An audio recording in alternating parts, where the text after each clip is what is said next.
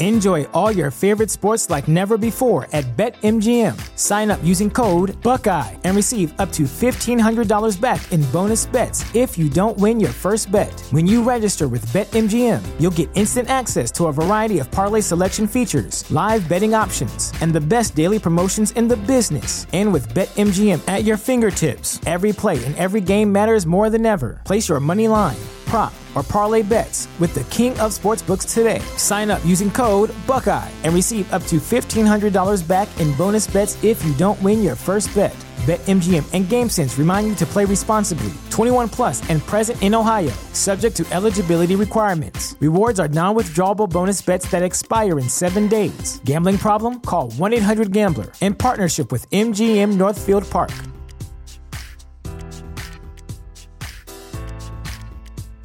This is the story of the one. As head of maintenance at a concert hall, he knows the show must always go on. That's why he works behind the scenes, ensuring every light is working, the HVAC is humming, and his facility shines. With Grainger's supplies and solutions for every challenge he faces, plus 24/7 customer support, his venue never misses a beat.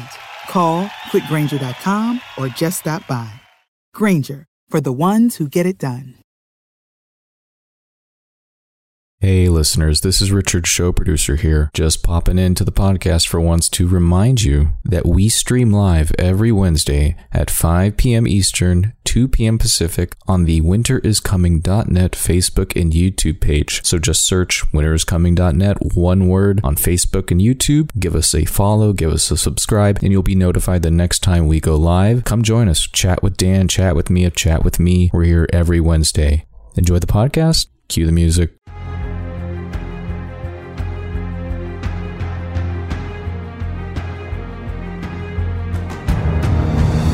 Hello, boys and girls, ladies and gentlemen. Welcome to Take the Black Live, the show where myself, Dan Selke of winteriscoming.net, and Mia Johnson of dorksideoftheforce.com, sometimes other guests, talk about all things fantasy, sci-fi, Game of Thrones, Star Wars, superheroes, Marvel, DC, the Inheritance trilogy by N.K. Jemisin, whatever we happen to be interested in that day, so far as it falls under this umbrella of things nerds tend to like. Hey, everybody watching. Hey, Julie. Out of curiosity, good morning. It's 4 p.m. here.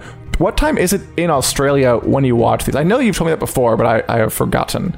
Mia, do you know off the top of your head what time it is in Australia? No, not off the top of my head. No, me neither. Not without a Google search. Thanks for joining us, everybody. We have a good amount of things to talk about today. News of all kinds, impressions of all kinds. Pertinent information you gotta know of all kinds. And we're going to start with, obviously, they announced some more Game of Thrones spin-offs on the way. Or it was leaked, or... I mean, HBO didn't announce them formally. I believe... I forget what... It was Variety or somebody came out with news about more Game of Thrones spin-offs in development for HBO that may or may not come to pass. Before we dive in, I want to underline that even though they're announcing new programs, it's not a guarantee that we'll actually get to see them, which I think is a silver lining to this, not a dark cloud, because there's a lot of these things coming up. Michael Walsh is already on it. Yes. You know what? Why don't we just go right into, and thank you, Julie, for it is 8 a.m. in Australia. Thank you for getting up early, unless you get up early anyway. And let me know if you got the puzzle yet. It should be there about now-ish, maybe a couple days later, but I know it's going to be there quite soon, if it's not there already. Anyway, yeah, so we already know Game of Thrones ended a couple of years ago. We have House of the Dragon on the way, which, by the way, I am finally reading, like, really deep into Fire and Blood. See, I'm over halfway. And I'm at the Dance of the Dragon part, and it's good. Like, there's a reason I enjoyed A Song of Ice and Fire, and this definitely gives me that sense of intrigue and danger and fun and layered character storytelling. I enjoy it. I'm enjoying this book. And I'm going to be an expert on what exactly will happen in House of the Dragon by the time I'm done. So we got that on the way. We've also heard, again, not like announced officially, but heard from reputable sources that we're going to get an adaptation of Tales of Dunk and Egg. We've heard that we're going to get an animated drama of some kind that may or may not be a Song of Ice and Fire redux. I have no idea, really. We may or may not get a Raindrops Rebellion show. So that's like 4 spin-offs already. One of which is definitely happening, and 3 of which are like in development, which could mean anything from somebody threw the idea out to they're like actively courting writers and directors and stuff. So now there are 3 other versions, and Michael Walsh is already on it, that they're going to make. And let's start with a show called 10,000 Ships. All right, Mia, so this segment, unfortunately, may be a lot of me giving little synopses for what these will be about, and you reacting to whether that sounds interesting, and all of you reacting out there watching. Yeah, I think that's the only way to do it, because all of these tales seem quite new to me. You know, I was browsing through what we were going to talk about today, and I'm like, oh, this is something else. But I'm happy for you to kind of dig a little bit deeper, tell me what it's about. I can fill it out, and then That's I'll tell you how I'm feeling. By the way, and Julie has a really piercing comment. I love all these spin-offs, but it really makes me wonder why George R. R. Martin has agreed to all of this, given the convincing it took him to agree to GOT. I can answer that, Julie.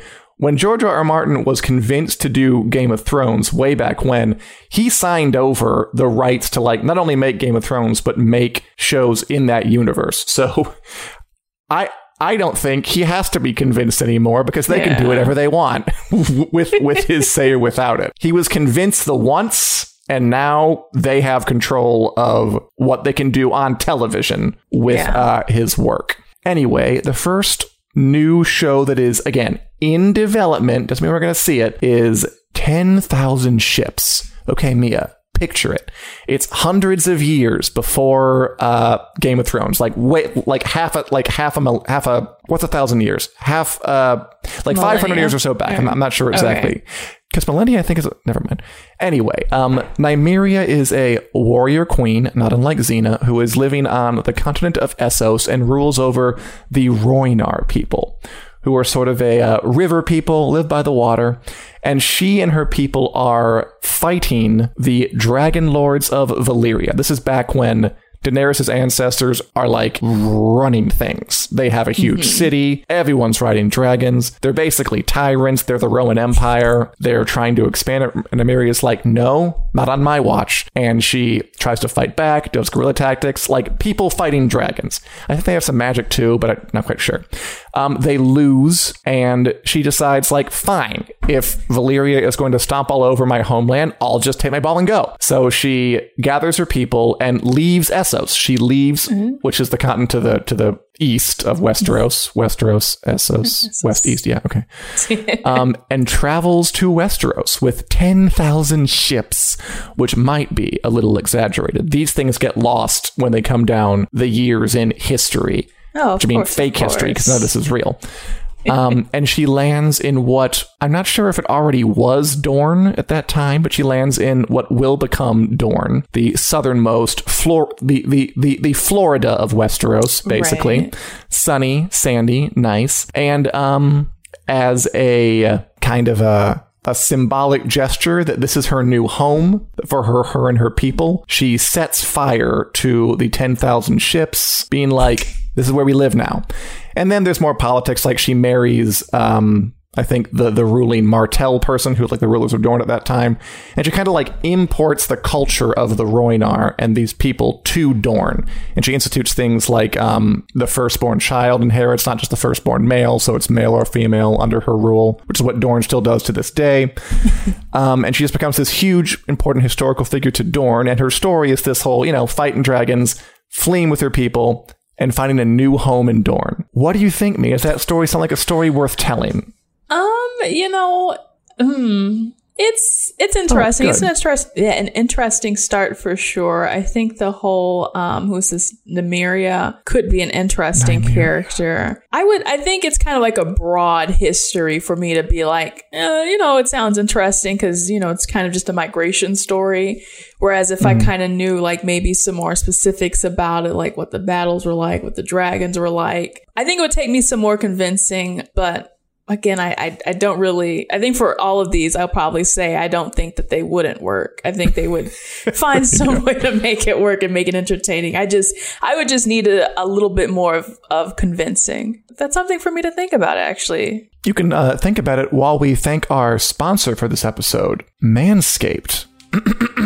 You're in a wood. It's dark, overgrown, crowded with angry brambles and thorns that bite and pierce. If only you had a weapon to cut through the thicket and let the forest breathe again. And lo, now you do, with a Manscaped Lawn Mower 3.0. Bzzz. Oh god, I shouldn't do that.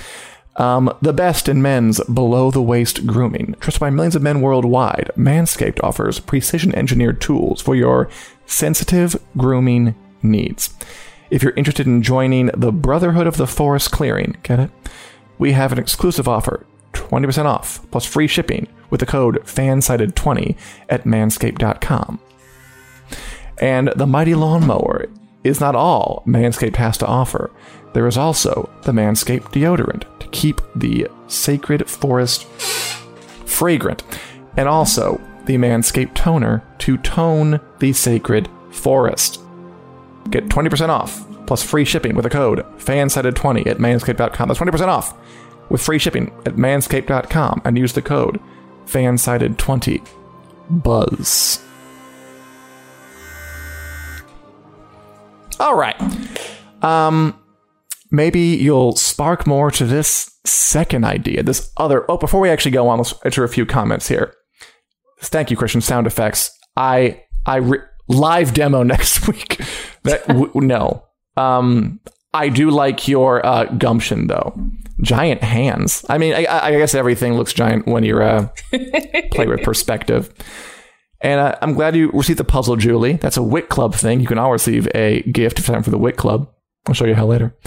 And does that mean that George R. R. Martin gave away all the rights to Song of Ice and Fire? I don't know exactly what he gave away, but I do know that he doesn't really... If they want to make a spinoff of Game of Thrones, they're going to ask his input because they would want that, but I do not think they require it.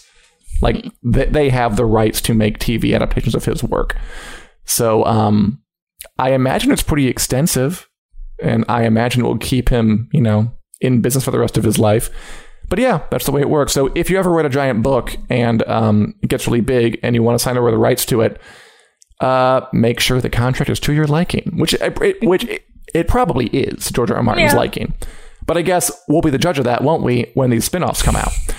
Oh, yes. And the next spinoff that is in development is 9 Voyages, aka Sea Snake. We don't know what the title is yet. It's about a gentleman named Corlys Velaryon, who is much more recent Westerosi history. In fact, an older version of him is a really important character in House of the Dragon, where he'll be played by Steve Toussaint. This picture we have of him here, that is not from House of the Dragon. It's from that Prince of Persia movie from like 2010 that he was in. But I'm like, okay, it's kind of medievally, and it has the actor in it. Sure, let's throw it up there. So he'll play Corlys in House of the Dragon. He's like an older man by that point, and he's a key... I haven't talked about... He's like a key player in this war I keep harping on about. He's the hand of the queen to Rhaenyra Targaryen. But this show would be about his younger days, when he is the head of a powerful ancient house in Westeros, the Velaryons. And his thing is, he likes the ocean. He likes the water. He likes boats. And he becomes famous for traveling to distant lands where we have not seen on Game of Thrones. Places like the mythic land of Yi Ti, which is kind of based off medieval China. The island of Yang. The Shadow City of Ashai, where Melisandre was born. So, weird stuff happens there. And just goes out there in his boat, just goes further than anyone has before, brings back all kinds of crazy spices and silks, gets like filthy freaking rich. And this show would be about his 9 voyages to parts unknown. What would he have seen on these daring voyages? What wonders would he have beheld? What secrets of the universe and the world would he have gleaned while he was exploring beyond the bounds that other people, explorers, were wont to go? Mia, what do you think of the 9 voyages of the sea snake? I'm liking this. And this looks like what Michael put as his number 1 pick for these upcoming potential spinoffs. This one sounds kind of like, I don't know why, and this is far from Disney, but I get a Disney feel from it, maybe because it's like, you know, it's supposed to be an enchanting journey and you're going off to far out places. And I know it's going to be so far if this comes to pass, so far from being Disney, but I probably would guess it wouldn't be very Disney, but you can always hope. In my head, you know, in my heart. Right. But, right. It does. I like the prospect of really traveling outside of Westeros and seeing what else this world has to offer, especially going to these, I guess, more Eastern or Asian influenced lands or countries, however you want to call them. Could use, you know, some more diversity on Game of Thrones, diversify the fantasy genre as a whole, which sounds very exciting. And yeah, it seems like this is one of those things where there's a lot of potential to bring in like magic or really weird monsters and treasures and stuff like that. So that really gets me excited, kind of like a sort of piratey sort of thing. Yeah, a very pirate type Game of Thrones show. Yeah, it sounds interesting to me. And I do wonder if they're thinking of this one because they want to do like the Marvel DC thing where things cross over. And like I said, like this guy does cross over to House of the Dragon, where because this show would be him in his younger days. House of the Dragon as he's older. I think he's like one of the 4 characters that actually survive the war too and like come up the other end of it. Like most people die in that story. I know it's spoilery, but like you might as well get used to it now. And I wonder if that's part of it. And it's tricky for them because they can't, or at least not without like really stretching the bounds of this universe, like make multiple shows at the same time, unless they really want to like draw fan ire the way you can do like, you know, Marvel comics run concurrently all the time or whatever and just like make different shows about them. But that doesn't really work for Game of Thrones. And I hope they know that. And I hope they recognize that, like, don't try and force it. And that this might be a maybe a potential solution to that. If they just have to have crossovers, make a show about the guy in his youth and then do House of the Dragon. I don't know. Yeah, this one I would be excited for sure. I don't even know the character. Yeah, I mean, again, we'll talk about him plenty when House of the Dragon comes up. And finally, and I will answer your question, Julie, after we do the final one, because why not? This one we don't really know anything about. It's a show called Flea Bottom. And Flea Bottom is like the working class district of King's Landing. We've been there, like Gendry grew up there. Davos Seaworth, remember him? Like the kindly smuggler who was hand of the king to Stannis Baratheon. He grew up there. That's kind of all we know. It's called Flea Bottom. It's set in Flea Bottom. I have no idea what it'd be about. Like a workplace sitcom, maybe. Yeah. It could be anything. It could be like it could be like Cheers, but in King's Landing, with like the peasants coming in and getting a point, that kind of thing. That's my British accent. Oh man. This one definitely an idea that needs to be fleshed out more. There's things you can do, thinking about. Okay, probably a lot of kind of petty crime. We've been dealing with like high crime and war and stuff like that. So, like it's more of like what's happening on the streets or as streety as you can get during these times. Yeah, it definitely is a weakness of Game of Thrones that it's pretty much all concerned with the High Lords and ladies and what they're doing. Like you don't really, there are some characters who like, at least like Davos is like born a commoner, but by the time we meet him, he's like up there. Dunk and Egg is what I'm looking forward to it because that is like the more worm's eye, as close to Disney as you're going to get to me, Game of Thrones story. This one, you're right. We have no idea what it's about. All they said was it's called Flea Bottom, so I don't know what they're thinking about it. Let's get some comments. When do you think we will see some of these? 2022 or further off? I would say definitely further off. I would say House of the Dragon 2022. Like, I think that's locked in. I believe they announced coming next year, like a month ago or something. These, if they make them, it would definitely be later than that. And so I guess, and Christian asks, is Fleabottom George's vision of the story told from the commoner's point of view? Ooh, that could be cool. We don't know, but yeah. I would be into that. Remember his whole idea of like a Rosencrantz and Guildenstern thing where we see the big events of the show, but like it's from the perspective of this random soldier or like this random washerwoman, something like that. Maybe. Cool. Yeah, that could work for so this I guess setting for sure. Before we wrap up this part, I guess the question is, too much? So that is 7 shows in all, 7 spin-offs, one of which is definitely happening, and 6 of which are in development, which I am guessing means that there's like throwing spaghetti at the wall, and if like 1 or 2 stick, maybe.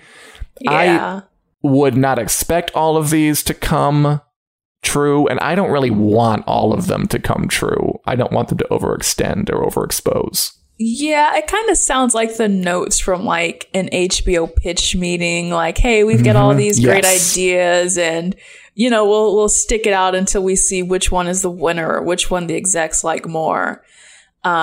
Which is funny because when we talk about kind of the excess of shows in Marvel and Star Wars, I'm obviously into it because that's what I'm into. So not to say that I don't like Game of Thrones, but I'm not as into it as those other franchises. And plus we've only had one Game of Thrones series. Of course, 8 seasons, but it's kind of, to me, it's hard to gauge, okay, how much of a demand will there be for a multitude of spin-offs and stories. I think we can handle like 1 or 2 right now. Oh, yeah. But kind of I will deep diving gladly into take 1. Yeah. Oh, yeah. But yes, I would take 2. Maybe 3. Then I start getting nervous. 3 is a good, 2 is a good limit for now. And then we really just have to test the waters and see how these next 2 or 3 years go before they start barging in with more stuff. Yeah. I mean, but again, it's the economics of it. Like, this is a Disney dominated world where everyone is trying to do what they're doing because it's so successful. So that's why I fear the executive Warner Brothers might be like, get them on now. And we will see. And I'm most excited for House of the Dragon 2, like Christian says. Although I'm also pretty into Tales of Dunkinette because again, those are novels, like those are books, those are with characters and already things set out, and they're good. Like that could be a really good one, I think. And House of the Dragon, this book is also pretty rocking, so I'm looking forward to that as well. Speaking of trying to imitate Marvel and maybe not getting it quite right, I watched the Snyder Cut over this weekend. Or actually, I watched it like over a few days, over a period. And I'm watching The Falcon and the Winter Soldier, the new Marvel show. And I just thought it was interesting that these two things are coming out around the same time. And it kind of like begs comparisons. And, you know, you reviewed the Snyder Cut for Wick. You gave your review last week. Now I've seen it. And I guess we'll start with this. What'd you think of the first episode of The Falcon and the Winter Soldier? Yeah. On Disney now Plus? I can go in detail. Oh, you watched it ahead of time, didn't you? Ugh. Yeah. You remember our yes or no game last week? Yes, I do. But now we get to talk about it in detail. And that was the only episode I watched in advance, so I don't know anything else after this. Right. I think it was pretty much at what I expected it to be. I knew it was not going to be WandaVision. I knew it wasn't going to have the same type of mystique or, you know, what's going on here. So I will have to say it, I don't want to say underwhelmed me. It just kind of met my expectation. I wouldn't even say like exceeded. For me, I'm just happy at this point to deep dive into these characters, deep dive into Falcon and Bucky, kind of get into their heads.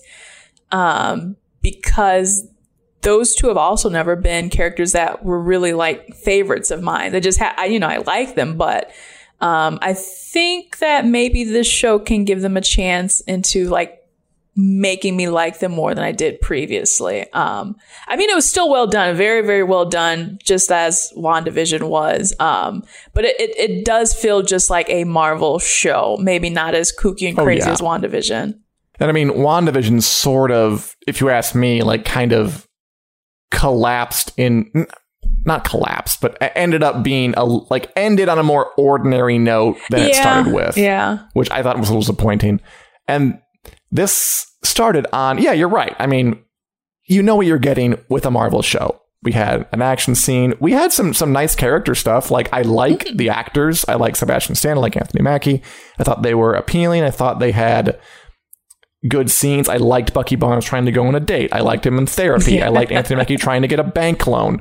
I liked this time spent just like talking with their family members and their friends and away from the grand drama of superhero-dom. Yeah. I think the ideas are intriguing. I think the idea that they could get into some ideas here, right? Like exploring themes of patriotism, of propaganda, of extremism.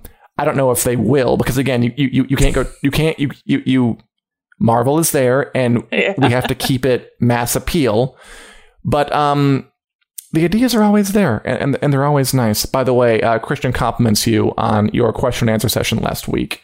Oh, thank you. Yeah. I'm afraid I cannot pronounce this name, but Ms. Dana would like to see the full story of when the Children of the Forest turned the first White Walkers. I would too. And they were going to make that show. It was going to be called Blood Moon, or at least adjacent, and it got canceled. But, maybe if they need 18 prequels, they can bring it back. But, as far as the Winter Soldier Falcon, I think for me it was because this felt like a really slow burn type of, it was like 48 minutes, and I was like, wait, I was promised the Falcon and the Winter Soldier, and they were like not in a single shot together, which that was not anything that I had expected.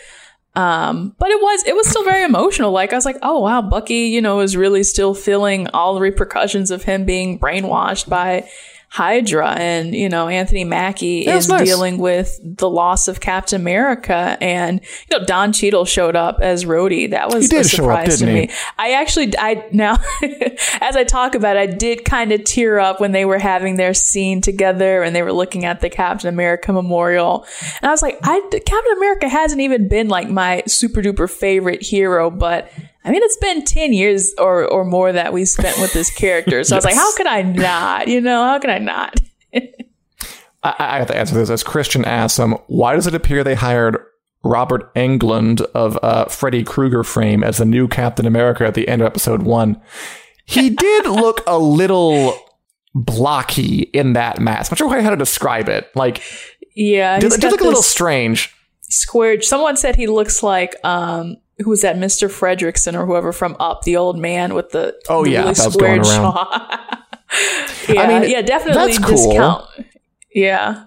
Well, what's cool the about idea of I was saying like that's cool. The idea of a government sponsored symbol and superhero versus the folk who came at it naturally. Like, I wonder what they're going to dig into here. And it's a TV show. Like, I agree with you that it was a slow burn, but I mean, if you have 6 episodes to play with, I think that's fine. Like, you couldn't do that in a movie. You couldn't take your time like this. So try something new. It's not like WandaVision new, but they are doing a bit more of like Marvel as a ordinary personal drama, which I'm interested in seeing where it goes.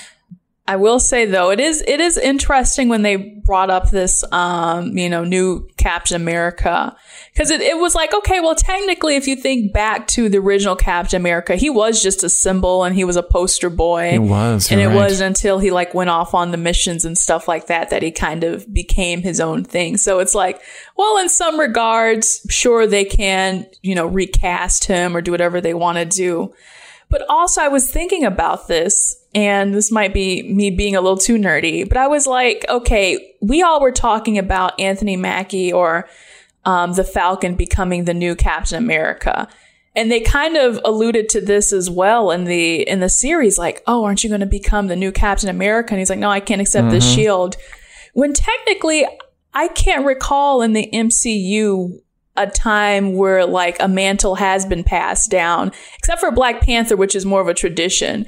So I was kind of like, why would they expect Anthony Mackie or Sam Wilson to become Captain America when he's always been the Falcon? Like, the Falcon is his thing, Iron Man is Tony Stark's thing. Winter Soldier is Bucky's thing. So that was kind of like, the more I thought about it, the more I was like, It is kind of condescending, isn't it? Like, you get to be Captain America. Like, I'm the Falcon. Obviously, my wings aren't good enough for you. Like, what?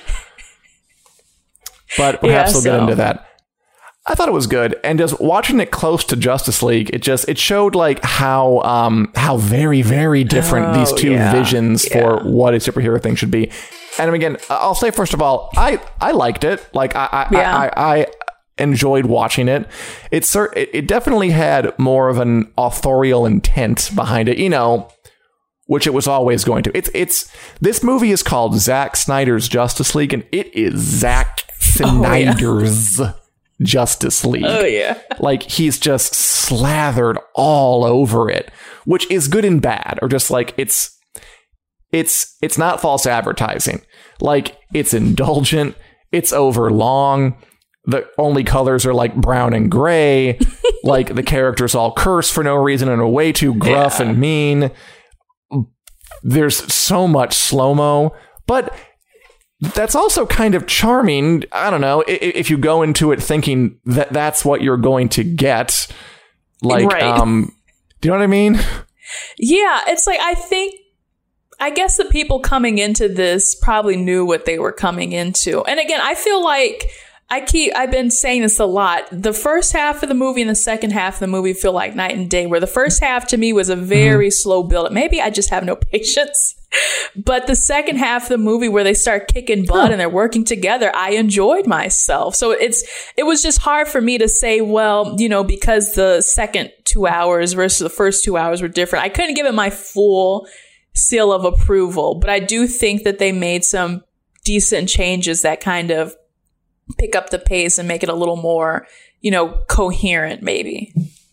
I mean, speaking to someone who didn't see the original and coming into it, I mean, I thought it hung together more or less. I mean, mostly it's like it was the best version of that movie that could have been made. I'm still not sure that movie was all that good a movie, because I mean, it's like, so we didn't have an Aquaman or a Flash or a Cyborg movie before this? Yeah. Yeah, so there was that was the introduction of those characters, I felt basically. That. Like, it was definitely, even at 4 hours, it was scrambling to try to, like, get these folk together. And some are better than others. Like, Aquaman, I thought was, had, like, the least impact on me. He didn't really do a whole lot. I liked The Flash. I liked Ezra Miller as The Flash. I thought he was endearing. Cyborg was very gruff and broody and sort of surly, which, like, Batman was also gruff and broody and surly, and Wonder Woman was also kind of gruff and broody, and Aquaman's also kind of gruff and broody and surly. Like, yes! He likes that type, definitely. It was a little monotone at times. Yeah. I was joking because I was like, at times I was thinking to myself, I liked Ezra Miller's Flash, and he's, kind of cheeky and, has these puns or jokes every now and then. And he was vulnerable too, though. Like, he had moments of, like, kind of he connected with his dad, and I enjoyed his performance. But I was going to say, at some points, I found it like a little, like, maybe too cheesy or a little off-putting. And I was like, you know why? I think it's like because his personality has to overcompensate for everyone else who doesn't have a personality or who just kind of has this flat, like, I wish that Cyborg, he's kind of like a teenager, a young man, whatever he is, and he acts like, like Stanley from The Office. I'm like, come on, I want to see some personality with these characters. And Ezra Miller is like, using his bandwidth to kind of overcompensate for everyone. I think Jason Momoa was kind of good with him, the back and forth a little bit. But I was definitely like the Batman and Cyborg, and sometimes Wonder Woman could definitely use like a personality upgrade. And again, like, that's what you get with Zack Snyder's Justice League, right? Like, he made it clear this is just everything he loves in a 4-hour sprawling thing. Like, that epilogue can go, why is it there? I didn't really get the Superman fights them all fights. And I thought that seemed like padding to me. Like you could have probably just like cut that out and just that was in the on. original though too, and I still don't. That to me is just as a choice altogether in the plot, I still can't get behind. But hey, it made it in both cuts, so I can't say anything. But again, it is what it is. He got his thing. Yep. I frankly don't agree with the people who are like, restore it. Let's have it bring back. No. I think it's interesting he got to do this. I'd prefer we try and go for something with a little more variance in tone, or like get some of their voices in there. But cool experiment. And watching it next to Marvel, it was interesting, like how much more in conversation with our world Marvel seems to be than this. You know, like in Falcon and Winter Soldier, like Bucky's getting PTSD treatment and they're trying to get a bank loan. And they're talking about like Captain America conspiracy theories, which would totally happen, by the way. Oh, yeah. And like they're online trying to track these things. It's like all these things are like very now. And then the Snyder Cut's like fully in its own universe, where it's just kind of these super beings having it out against alien monsters, and there's not really a whole lot of we are here, which is sort of DC's thing, which so I guess it fits more or less, but interesting time for superhero stuff. And as Kristen says, why is 10% of it in slow-mo? Because Zack Snyder loves slow-mo. Like slow-mo. He saw it once as a child. It got in there. He fell in love with it. He's still in love with it. He wants to marry it. And that's just his jam. Adores it. Yeah. Just before I had, it's like some of the lines, like, I think that at one point Cyborg actually said, like, fuck the world, which is like, that's not like quite as edgelord cringe as we live in a society, but it's not far. Yeah. I wish I could go back in there and just kind of like script doctor some of those characters. That would just, make me feel so warm inside. My favorite, what was laughing at me for a while was one of them said, like, they were getting ready for some kind of, I think they were going to like one of the bases, and someone like, time to get dressed in like a superhero outfits. And then Cyborg's stinger was, I'm always dressed. And he takes off his shirt to reveal like his cyborg things. It's like, that has the cadence of a badass line, because the scene ends, but like, that's what you think sounds badass? Okay. Yeah. There were a bunch of those moments. Like, the one when Cyborg was really hitting it for me this moment, like where he picks up Aquaman. Aquaman just goes like, my man, like as they're flying through the air.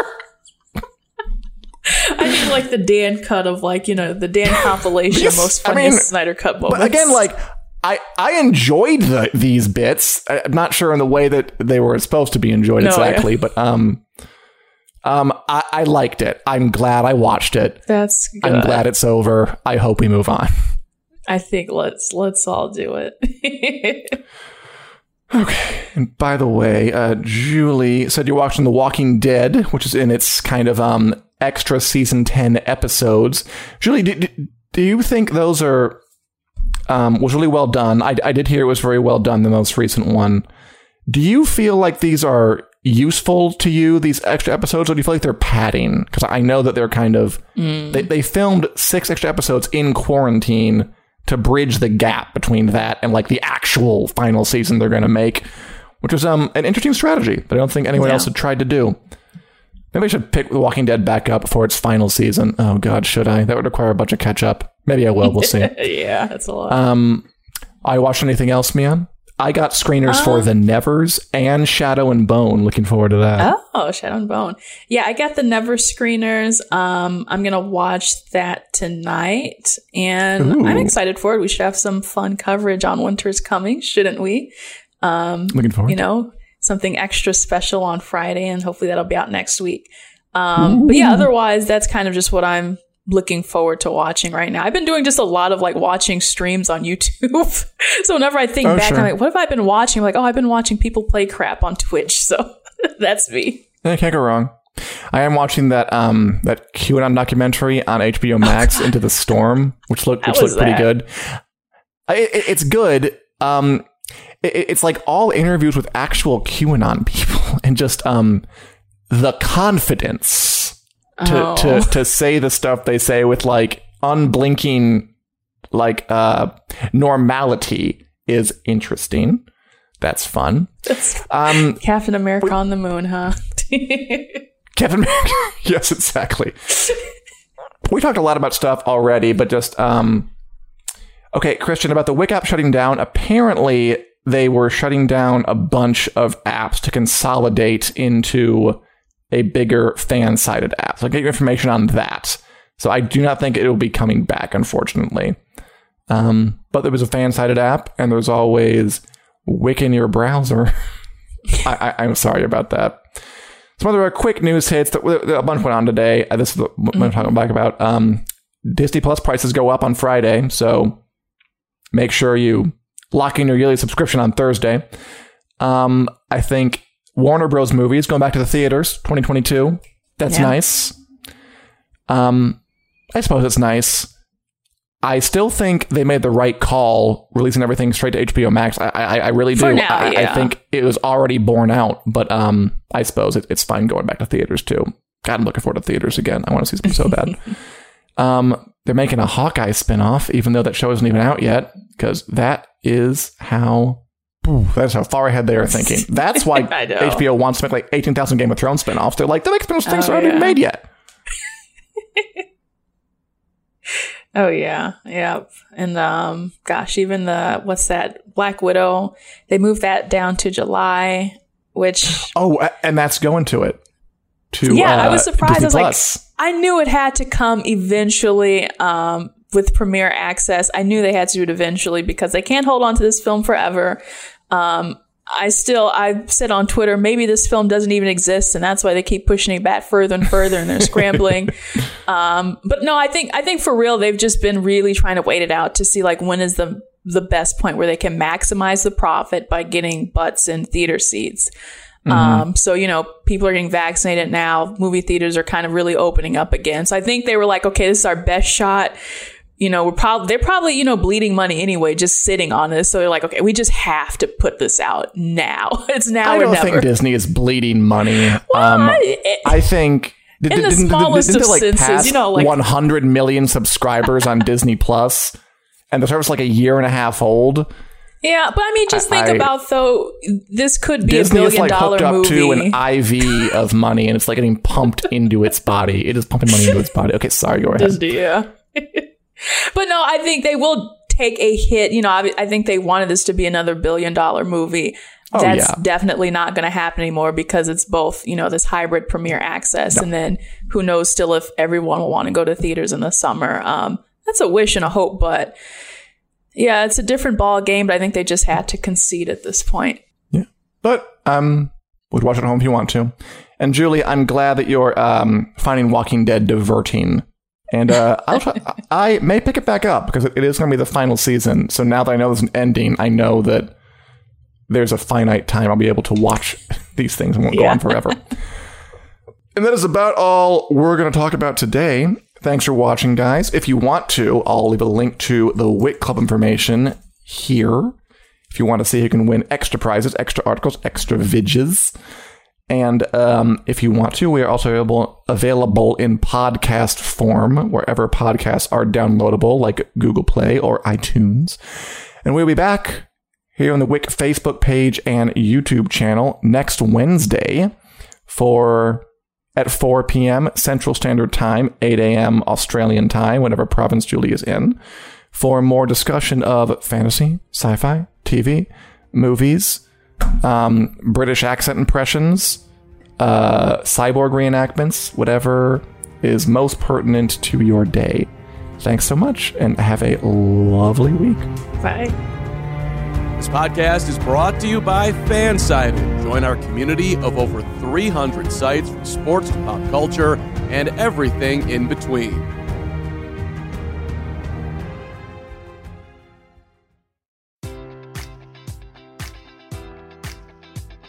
Enjoy all your favorite sports like never before at BetMGM. Sign up using code Buckeye and receive up to $1,500 back in bonus bets if you don't win your first bet. When you register with BetMGM, you'll get instant access to a variety of parlay selection features, live betting options, and the best daily promotions in the business. And with BetMGM at your fingertips, every play and every game matters more than ever. Place your money line, prop, or parlay bets with the king of sportsbooks today. Sign up using code Buckeye and receive up to $1,500 back in bonus bets if you don't win your first bet. BetMGM and GameSense remind you to play responsibly. 21 plus and present in Ohio, subject to eligibility requirements. Rewards are non-withdrawable bonus bets that expire in 7 days. Gambling problem? Call 1-800-GAMBLER. In partnership with MGM Northfield Park.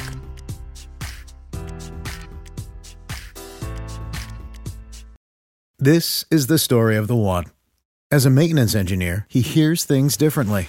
To the untrained ear, everything on his shop floor might sound fine, but he can hear gears grinding or a belt slipping. So he steps in to fix the problem at hand before it gets out of hand. And he knows Grainger's got the right product he needs to get the job done, which is music to his ears. Call, click Grainger.com, or just stop by. Grainger, for the ones who get it done.